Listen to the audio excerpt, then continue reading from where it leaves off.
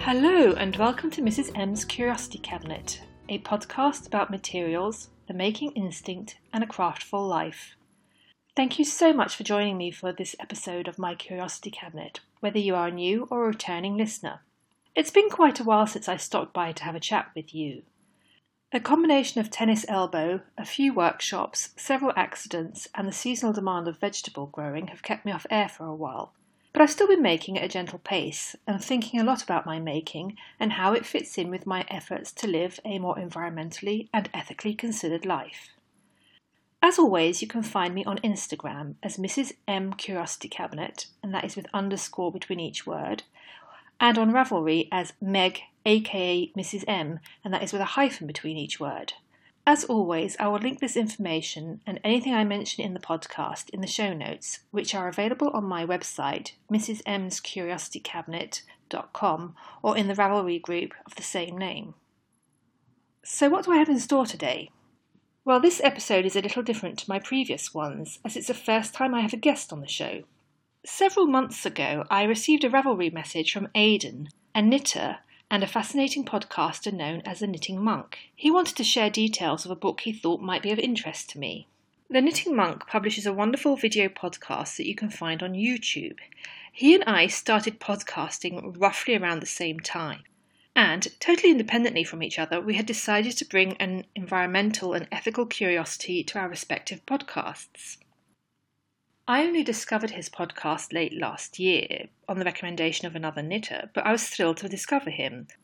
I was so excited to hear a crafting podcaster approaching issues like materiality, resource usage, and the process and psychology of making in a direct manner. As we explore similar issues from a slightly different perspective, his musings have given me lots of food for thought and development for my own making practice. In light of this shared interest, it comes as no surprise that the book Aidan mentioned was in my pile of reading material, so it jumped up my priority list. Before I had even finished the first chapter, I knew this book would be a fabulous starting point for a conversation, so I dropped Aidan a line. How would he feel about joining me for a chat about craft, how traditional crafts are about more than just making, by Alexander Langlands. This podcast episode is that conversation. As Aidan is based in the US, the conversation was recorded over Skype, so the sound quality is slightly different to that of my usual podcasts, but I hope this won't detract from your listening pleasure. Also, as it is a discussion, it is more informal and off the cuff than my usual podcasts, which I prepare with quite detailed lists. In this vein, I have not edited out every and ah either, as I didn't want to interrupt the flow of conversation. Similarly, I've not edited out the giggles and laughter, as I wanted to give you a flavour of how jolly the chat was. If you follow the Knitting Monk's podcast, Aidan will also be posting the whole conversation on YouTube. And if you don't follow him, I would definitely encourage you to do so. His making includes some fabulous knitting projects, as he is an absolute wizard with cables. He, like me, is also learning to sew his own wardrobe, and recently made a very dapper-looking waistcoat sewn entirely out of waste and reclaimed fabric. And he always shares thought-provoking perspectives on a handmade life in an encouraging and inspiring, but also very joyous way. So I hope you are settled in with a cuppa and a whip and enjoy this episode. As always, I would love to hear your thoughts on what we are discussing. And if you've read the book, please do share any ideas or thinking that resonated with you.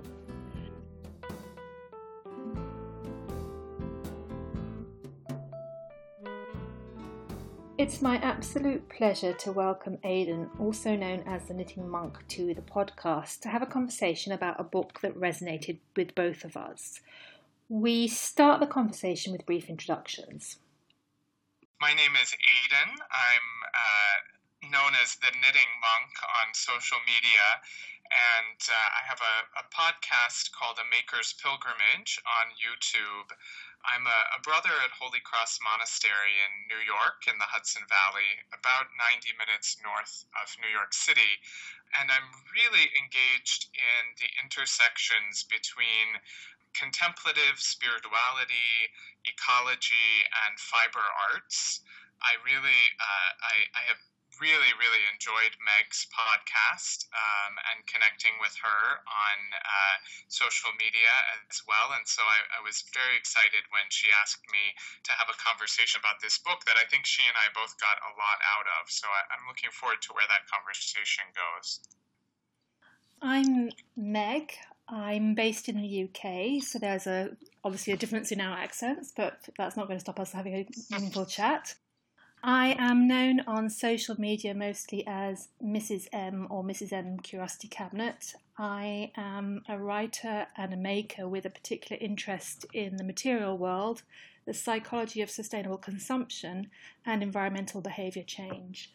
I publish an audio podcast which is called Mrs. M's Curiosity Cabinet, and it's a podcast in which I explore my own making and how I juggle my love of materials and making with my environmental and ethical concerns. And I probably should also mention that for many years I worked on energy and water projects, and that I very much read this book, Craft by Alexander Langlands, from that perspective as much as from the perspective of my own craft practice. We should probably mention the book that we're going to have a conversation about, because as is often the case, these books go under different names depending on where you are. Yes. So here in America, the copy that I got a hold of is called, and this is, I mean, I would love for you to pronounce this title for me. How do you say the word with from a British point of view? This is a bit of a pondersome one, because the title of the book is spelled CRAE, and it's a joined AEFT. Now that vowel sound no longer exists in modern English. As a sort of a really geeky person who actually did study Old English a long time ago, I went back to my sources, and that didn't really throw much light on it. It suggests that the joined AE sound is an A. So you might say craft, as it would be pronounced by somebody in the north of the UK. So maybe somebody from Northumberland or Yorkshire or Lancashire. But that said, there's both a long and a short vowel sound in Old English. So it could be craft and it could be craft. So I don't think we need to die in a ditch about what the pronunciation is. But it's not craft.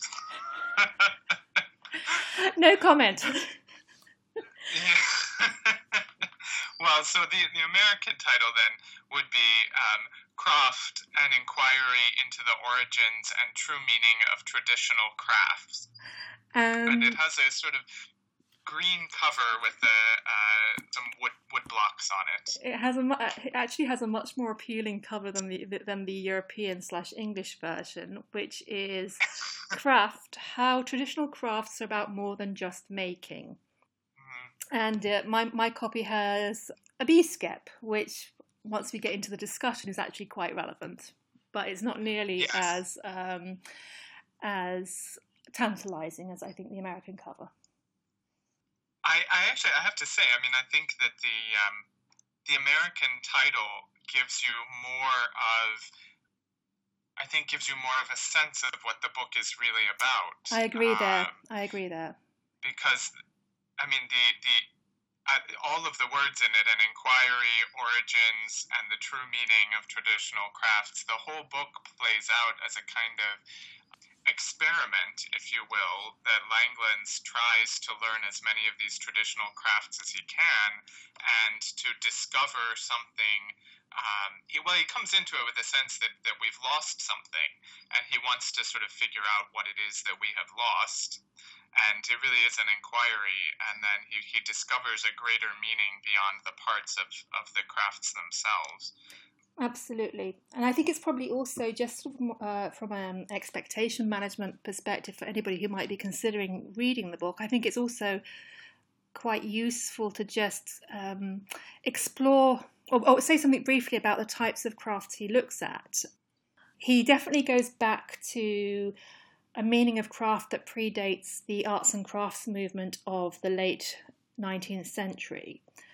And although he looks at things like weaving and pottery, he's very much more concerned about the the making in a way that basically sustained human life and developed settlements for millennia. So he looks at what we would probably call old rural activities rather than just objet d'art types of craft. Mm-hmm. Yes, absolutely. And I thought that, it's in that sense, it's quite intriguing that this book has been taken up by the online fiber arts community. I know so many people who are reading it and talking about it. I've talked about it on my podcast. I know some other folks have as well. And it really, he does have a whole chapter on spinning, weaving, knitting, working with various kinds of wool, but he does situate that activity within a much larger framework of sort of homesteading, where you're raising sheep, you're then shearing them, you're spinning the wool, you're making your clothing out of it. Everything he does kind of comes back to the sustenance of the family in a home. And I think I wonder sometimes if part of the reason so many of us are engaged in fiber arts and there's such a flourishing fiber arts community is because, as was bound to happen, there was a lot of interference on Skype, so we rejoined the conversation once the snowy effect had settled down. I think that it's intriguing that this book has been so popular with the fiber arts community online, particularly because fiber arts are such a small piece of what Langlands is exploring here. But also of all of the crafts that he engages and describes in the book, the fiber arts activities are really the only crafts that could be practiced in most or many sort of contemporary homes. Most people don't have the space to build a skep beehive and keep bees in that way, or many people don't have hedgerows that they need to maintain, or access to roofs that need to be thatched and all of that kind of thing. And so it's almost as if fiber arts is really the last outpost for many of us, for engaging in sort of making things by hand and the kind of knowledge that comes from that practice. I think one of the things that I would agree with that. And I think one of the things when I was sort of reflecting on it and I was looking at my own practice and I was looking at sort of my friends within the fiber arts area, what I would say is in some ways the rediscovery of craft through the fiber arts has almost led to the fiber arts becoming the gateway drug for rediscovering craft, full stop. Because I see lots of makers that I know myself and others who I sort of listen to who are bloggers or vloggers or podcasters, and you see it almost discovering the agency that comes through that craft and that sort of selection and that sort of thinking about materials and that selection of materials almost leads to a desire to explore other ways in which to bring that enrichment into our lives, be it through for example fermenting or community gardening, vegetable growing, etc. So I sort of like to look at the fiber arts as a bit of a gateway drug. I think that's a wonderful way to put it. And you're actually touching on one of the pieces in the book that I found sort of the most engaging, and it comes pretty early on in the book. He begins to talk about what he calls an illiteracy of power. And he says on page 11, I'll just read a quotation here, a short quotation on page 11. He says, "We're increasingly constrained by computers and a pixelated abridgment of reality that serves only to make us blind to the truly infinite complexity of the natural world. Most critically, our physical movements have been almost entirely removed as a factor in our own existence. Now all we seem to do is push buttons. And he uses that sort of way of thinking as a jumping off point to really ask the question, what do we lose when we're no longer engaged in making things with our own hands, in being in relationship with the natural environment and finding ways to manipulate, but in a respectful sense rather than to consume, but really to be in relationship with the natural world and to use the materials of the natural world to solve problems that we have as human beings. Yeah, I would absolutely agree with that. I think that is sort of that, and probably his definition of craft is probably the sort of the kernel of the book, the essence of the book. Mm-hmm. Mm-hmm. I mean, one of the sort of quotes that I thought was particularly relevant in that context, and it comes much further in the book when he was talking about one of the examples, is he says something like, it's not that we've lost these ancient skills, it's worse than that. It's that we've lost the conception of these skills and what they can do for us by being so reliant on computers and outside technology and everything being provided at the push of a button or at the swipe of a credit card. We've lost that. We've not only lost the instinct and the capacity and the agency to make. We seem to have lost the inclination to make, the inclination to go out and find out how do we identify the problem, how do we identify. How do we spot resources? How do we find a way to make a solution ourselves, rather than being so reliant on technology, on others producing? Yes, absolutely. And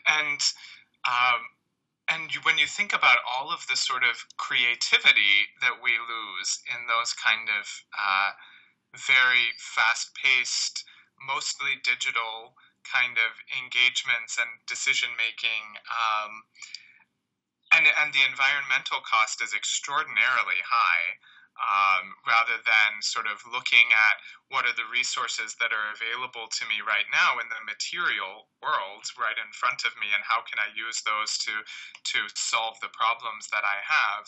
The impulse is to go and to buy something new that will replace whatever it is that's broken. I've noticed that in my own practice recently, in that, for instance, I'm working on a quilt right now, and I had the idea to make a blue and white quilt initially, and I realized I didn't have enough blue fabric scraps to make a blue and white quilt. And I thought, well, I could go to the fabric store and buy more fabric for this, but then it hit me, the whole point of quilting is to use these little scraps that you have from all of your other projects. So then I looked at the other fabric scraps that I have right here, and rather than go out and buy new things, to use the materials that are available to me, and there's a different, it's not going to be the perfect kind of vision that I had in my head of this quilt, but it's a sort of more real and creative engagement with materials that will come out with something beautiful, and the beauty, the necessity is a part of the beauty. It's not sort of the flawed, quote unquote, the imperfections of it, not meeting this ideal, which is really a fantasy rather than a grounded sort of material thing. That's all a part of the beauty of the final project. Yeah, I can relate to that. I mean, the area where I very much have that sort of sense of, it's not going to be picture perfect, it's not going to be Instagram worthy, but it's going to be a real expression of my creativity, is in my garden, which is basically a patio with delusions of grandeur, full of recycled, scavenged pots and stalks, and I don't go out and buy bamboo canes for all my beans. I'll make do with old bamboo canes and canes that I've chopped cut down here, there, and everywhere to try and create things to grow up and to use a vertical space in this very constrained garden. Mm-hmm. But in many ways, that is what mankind has done down the centuries. It's the act of making something out of nothing, or making more out of nothing. Yes, absolutely. And I really think, for you and I in particular, are really engaged in questions of ecology and sustainability. And oftentimes, the more economically viable solution, which is to use what you have on hand rather than to buy something new, so you're not spending more money, is also the more ecologically viable solution. So you're not going out and buying more virgin fabric for a project. You're not going out and buying more sort of constructed bamboo canes for your garden. And again, it's not going to meet some sort of fantasy picture of an ideal garden or an ideal quilt, but in the end, actually, it has a human beauty to it that an ideal couldn't possibly have. It has both the human beauty, and also it's I suppose it's inherently visceral, because we as human beings, what got us from the caves to where we are now was our ability to gather, to find resources, to imagine them differently. It's innately human. Mm-hmm. Mm-hmm. I think Langlands actually says that somewhere in the book, that we humans are more than just makers. We are resource gatherers. We are creatures who can know our environments and see the potential of it. Yes. He does say on page, I have in front of me here, page 22, he says, when our lives once comprised an almost unbroken chain of movements and actions, as we interacted physically with the material requirements of our existence, today we stare at screens and we press buttons. When we made things, we accumulated a certain kind of knowledge. We had an awareness and an understanding of how materials work and how the human form has evolved to create from them. With the severance of from this ability, we're in danger of losing touch with a knowledge base that allows us to convert raw materials into useful objects, and hand-eye, head-heart-body coordination that furnishes us with a meaningful understanding of the materiality of our world. Exactly. Yeah. And the other thing that I thought was very relevant, which goes to sort of the definition of craft as opposed to craft, is that he highlights that today we consider the traditional production of a product as the craft, but it is the correct use of these implements in the field that represent the craft, the longer trajectory of production and use within its wider socioeconomic context. So it's the production and use, which is something that sort of, from my environmental life cycle analysis, I really love, because it's not just about the joy of making it. It's about where do you resource the materials, how do you make it, and once you've made it, how do you use it, and how do you eke out the maximum use from that object. Yes, absolutely. And then obviously the decay at the end. Go ahead. And obviously, how do you dispose of it, or what do you do with it at the end of its cycle? And in terms of what you do with it at the end of its natural cycle, if it's an object that is made from natural materials, then it can return to the earth and be the sort of source of other natural materials that will come along and be used for other crafts. To the extent that we're using synthetic materials, those will not break down for quite a long time to be used for other materials for making. Yeah. I mean, that's one of the key things from an environmental perspective, but also just from a general pleasure perspective. I've done quite a bit of reading on the topic of slow fashion and the craft of use, and There's a lot of anecdotal evidence that that the garments that people generally appreciate and value and treasure are those that are made out of natural materials. They're made out of wools and cottons and linens. So there is some kind of almost inherent sensory knowledge that these are happier mediums with which to work. You mentioned earlier that you're quite interested in what we've lost due to this disengagement with the material world, with craft in its sort of wider meaning, and the sort of the stronger focus on the digital world. Is there anything in particular in that context that you wanted to sort of tease out? Well, as I mentioned before, Langland's focuses on this idea of an illiteracy of power, and I found that to be one of the most engaging ideas in the book. I certainly, from my own sort of grounding in contemplative Christian spirituality, I have to wonder, as we become less embodied and we're less connected to the sort of physical world, then what does that mean about what the Christian tradition would call the incarnation, which is really at the center of Christian spirituality. So that's kind of where I come from on this, but from a less religiously specific point of view, I wonder, as we're less identified with sort of material, physical things, what does that mean about who we are as human beings? Because we are inherently tied into our bodies.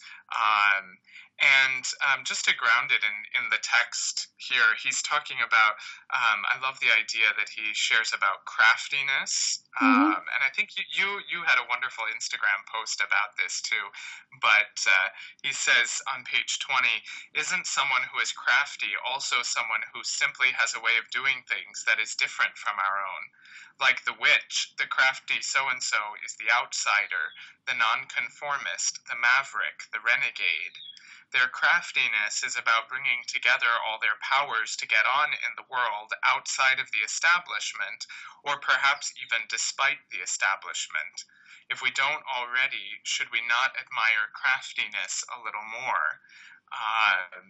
And so he really presents this sense, that combined with the illiteracy of power, this sense that people who can do for themselves, who can engage with material reality and find what they need to survive or even thrive in the world, to express who they are creatively, are not beholden to kind of the marketers and the corporations and the sort of establishment social norms and all of that to really define who they are.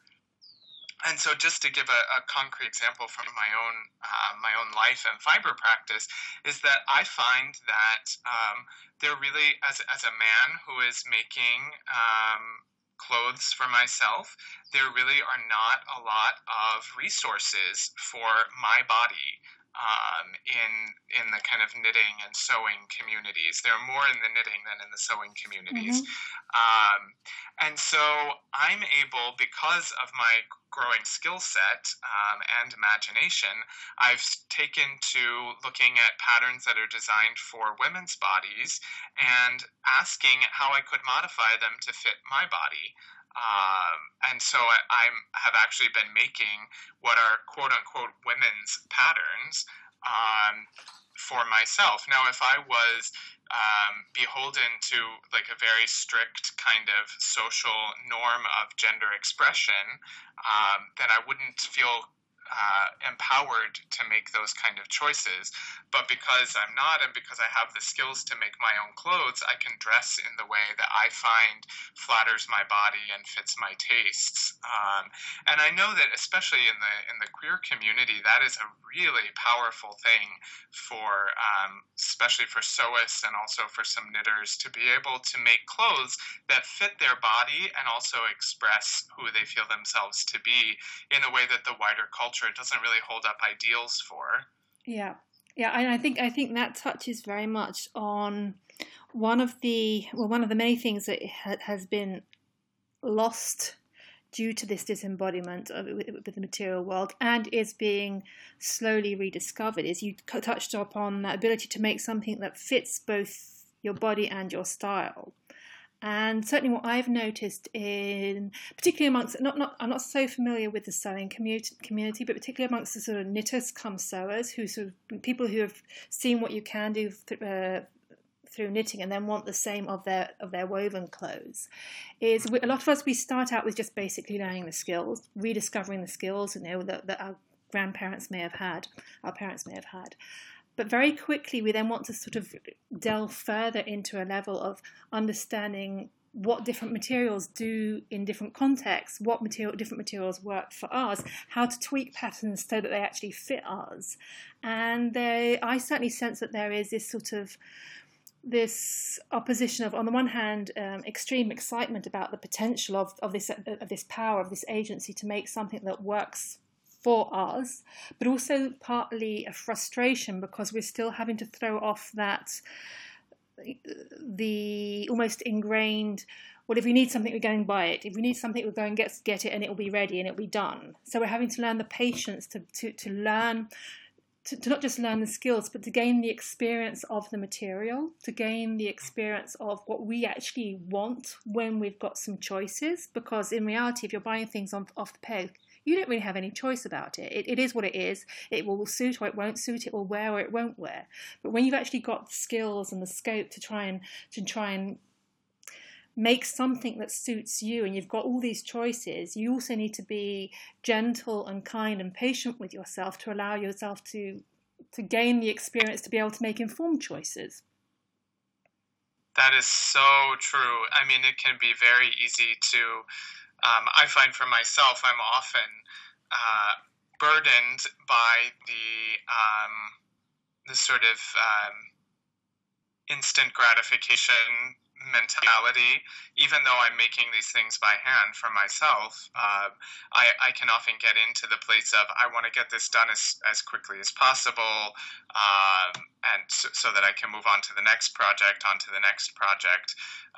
when really, if we're looking at, as you mentioned earlier, if we're looking at not just the finished product, but the sort of longevity of the item once it's done, the whole life of this object that we're crafting, then what does it matter if I spend 2 extra weeks making a sweater for myself that I'm then going to spend the next 40 years darning and wearing, hopefully.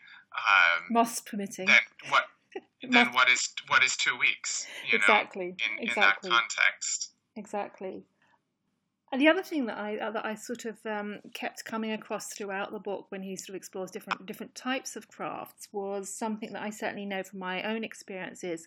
He focuses on traditionally the craft involves not just the making but the resourcing of materials, and the resourcing is in itself quite a long-term laborious part of the process. But with it comes an efficiency about how much you need, and B, how you're going to use it to maximum effect.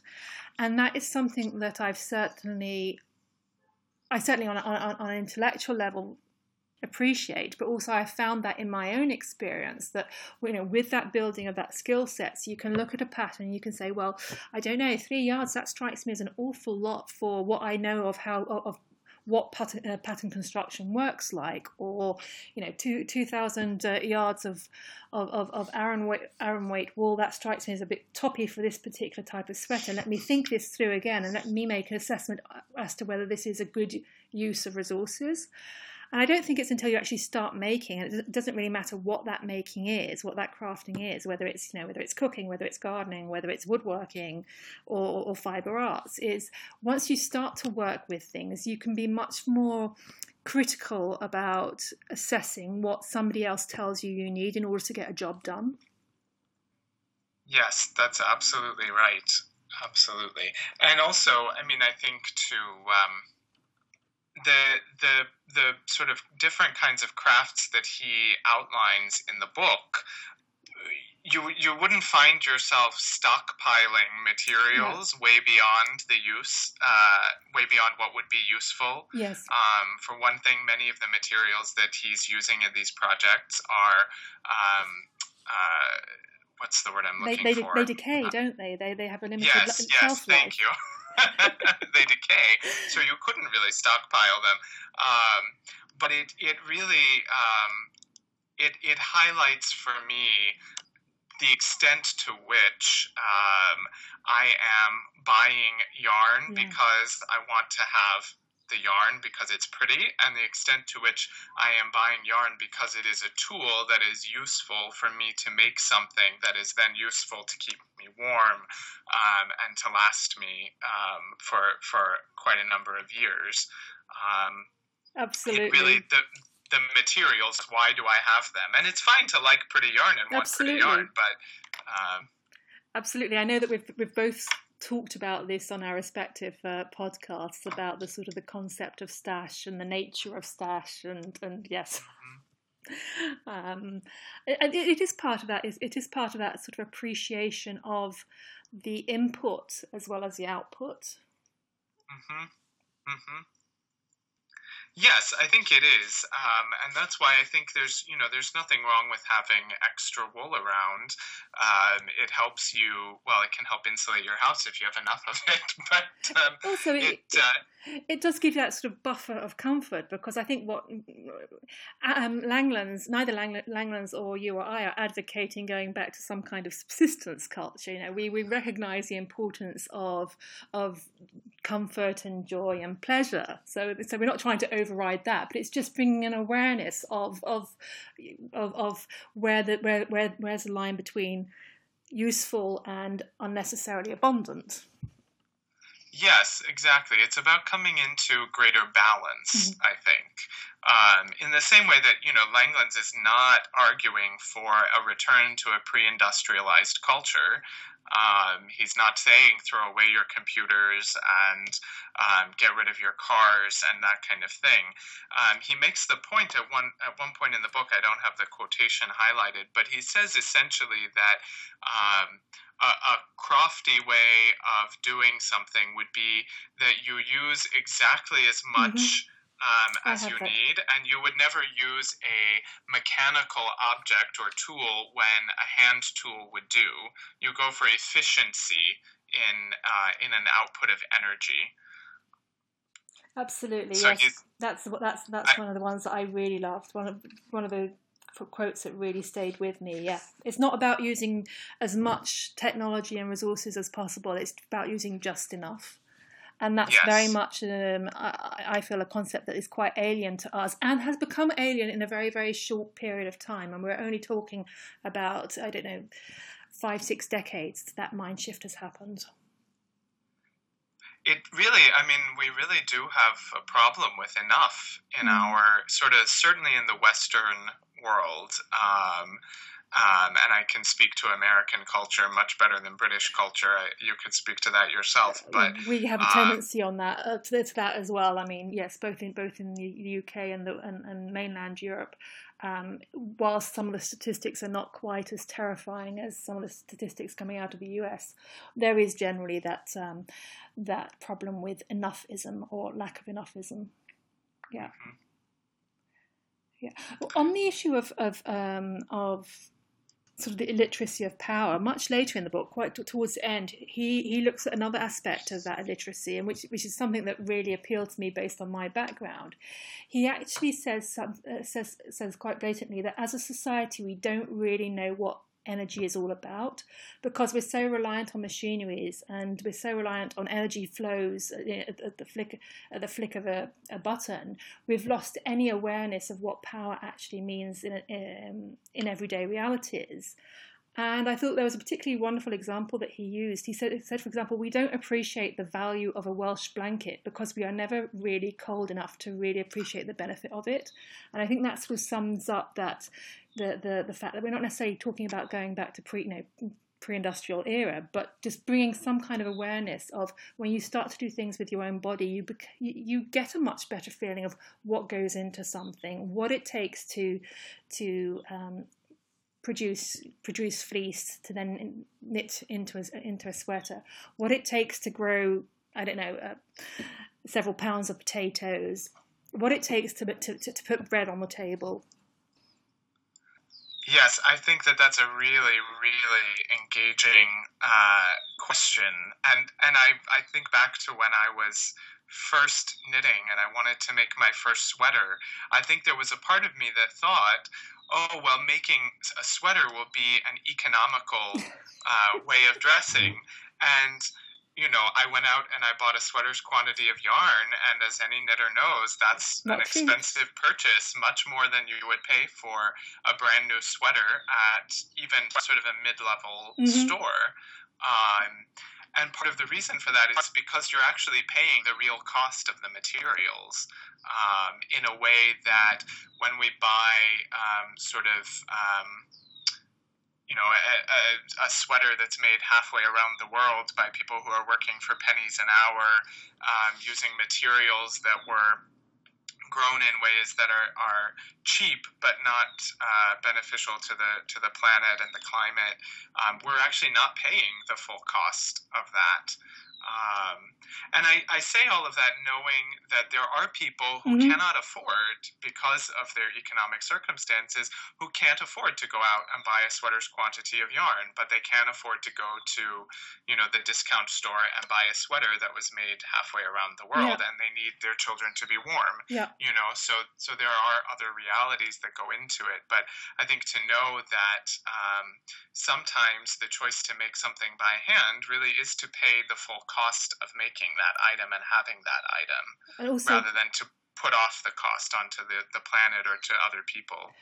Also, I think if you really sort of delve into that concept of, I will invest time and the money to make this jumper and it will last me 40 years, you're not only paying the cost of the material and the environmental impact, you're also actually prepaying for 40 years worth of wear. So that's the other thing. That is very true. That is very true. And I've heard you say on your podcast, I so appreciate it. You said something at one point about how you try to heat your home as little as possible in the winter, and so you make a lot of wool garments to keep yourself warm in your home. And I think that's a wonderful way of sort of looking at the choices in your life, to say, this is actually a choice. I don't have to have my home at 74 degrees Fahrenheit. I don't think you'd ever want it 74 Celsius, but I could actually just put on more clothing. Yes, I mean, this is partly peculiarly to me, but also it's a function of British housing stock is notoriously poorly insulated. So as my mother used to say, putting the heating on is like burning £5 notes.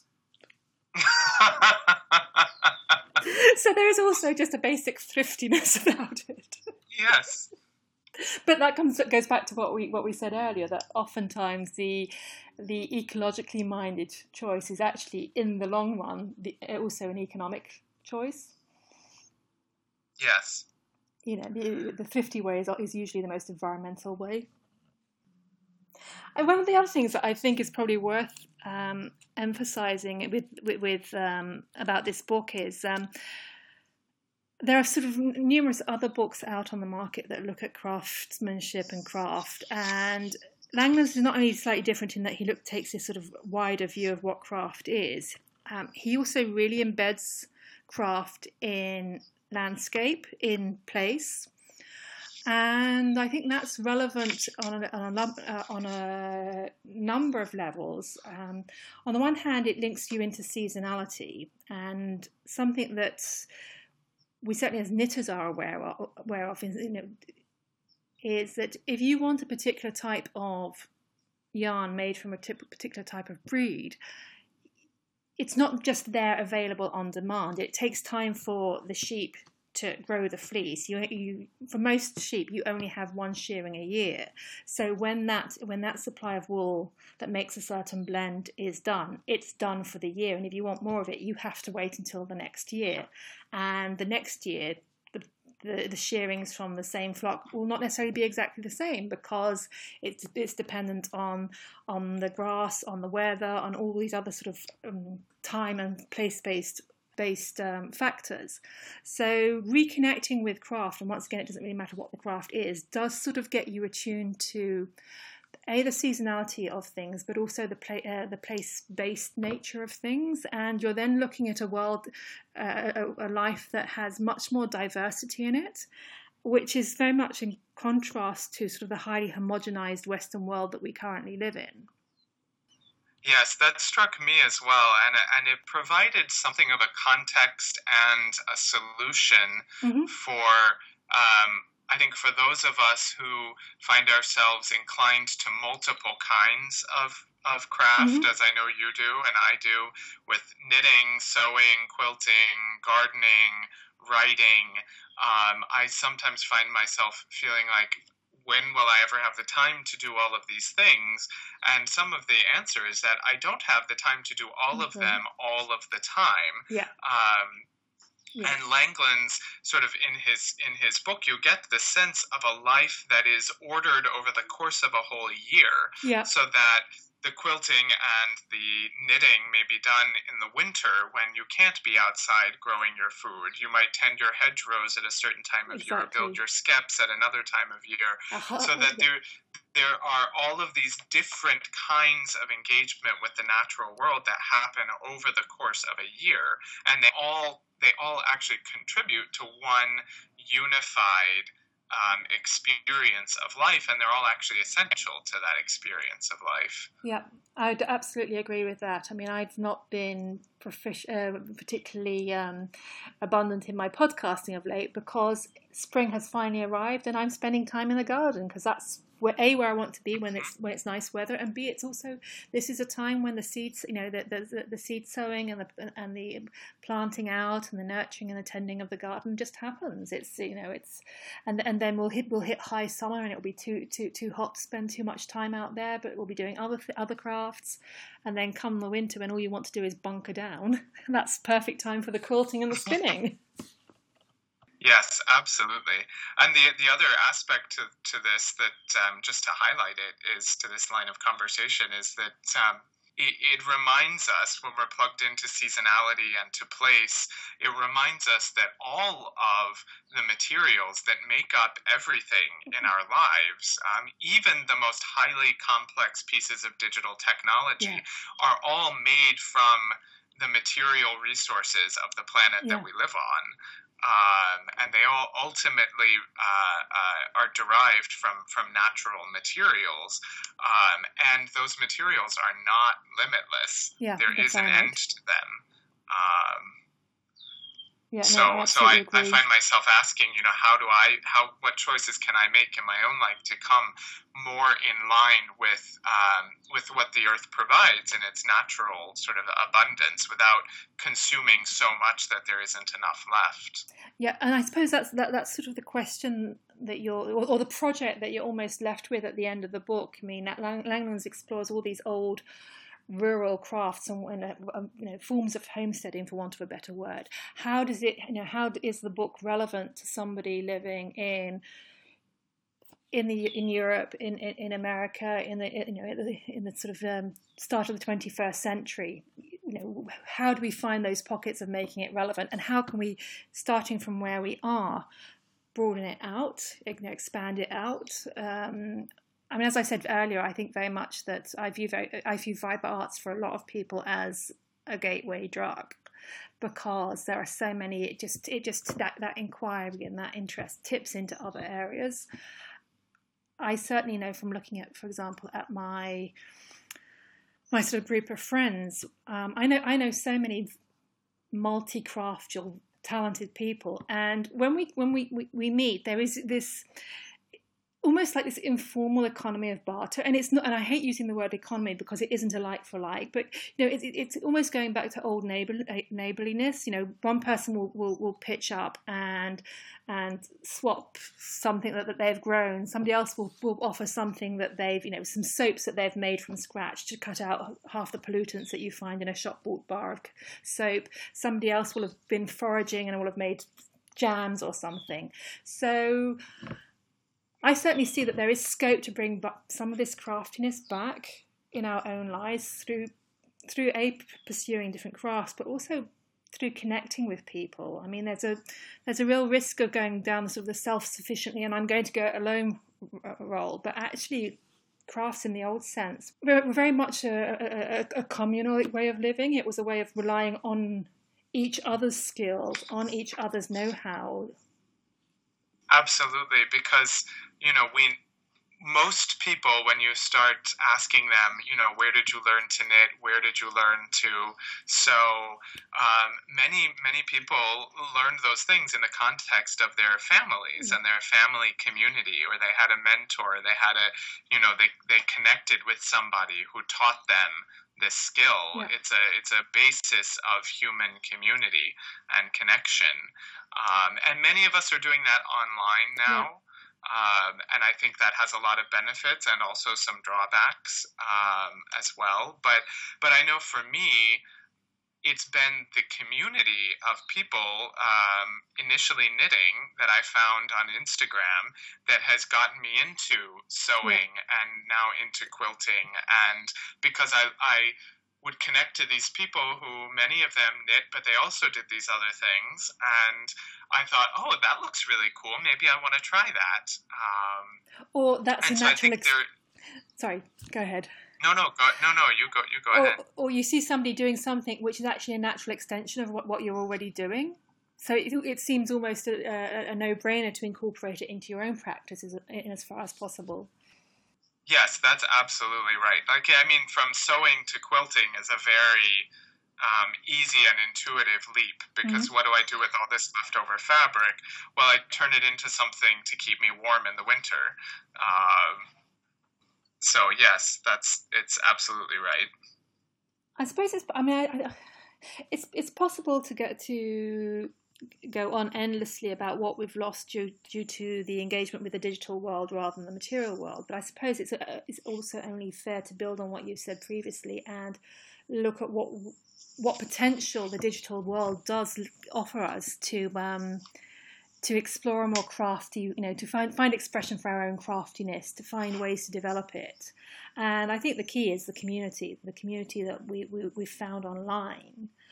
One of the wonderful things that I like to point to is there, certainly in the wool community, the knitting community has actually made it viable for small producers of wool, producers who can't produce batches of wool that will fill department stores, but that for them to actually find a market for their precious resource rather than it going to waste. And a classic example of that is Daughter of a Shepherd. Yes. She, the flock that her father was tending, the fleece was sold for less than pennies because it was brown and it was, in inadvertent commas, scratchy. And many farmers who grow that kind of fleece, they will bury it because it's just not bury or burn it just because it's just not worth taking it to market. It's not worth the production costs. But through the community of makers that has been able to sort of establish itself online, she saw that there was potential to make use of this wonderful natural resource, and in the process, support livelihoods and support jobs in a region that is sort of economically not doing particularly well.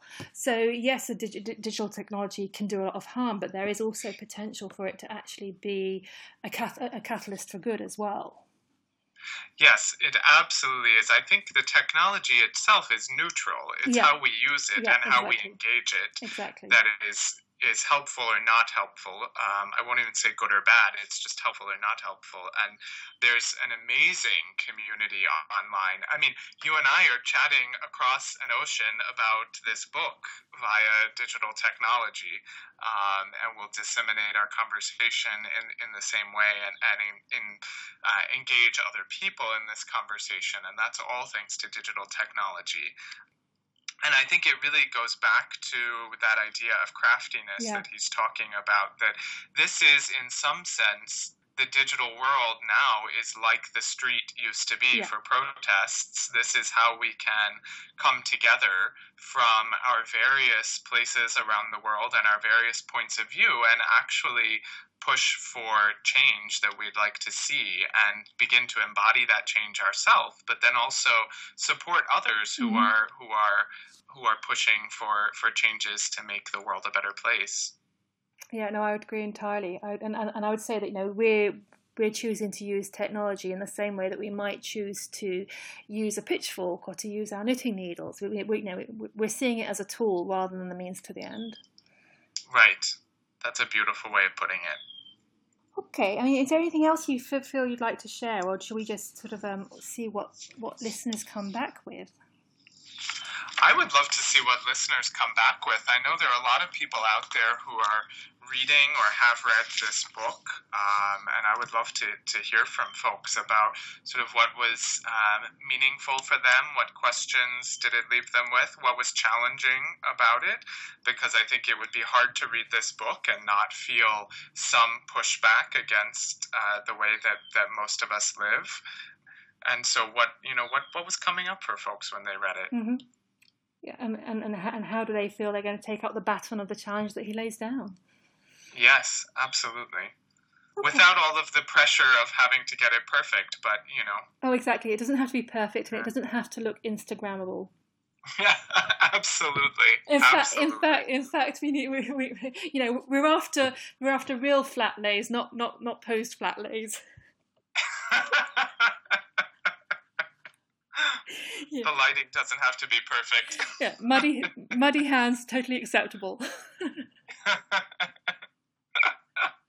Well, this has been a wonderful conversation. I really appreciate your inviting me to engage with you around this book and many of the topics that both of us hold very dear. Not at all. I mean, I'm sure that we could actually talk till the cows come home. It's almost a pity that we're not sort of in the same town, so we can do it over a glass of wine or something.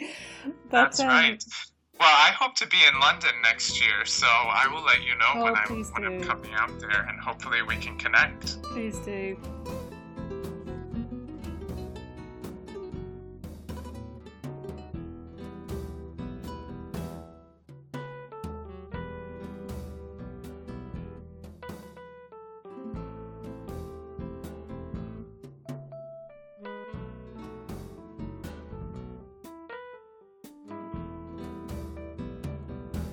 Thank you.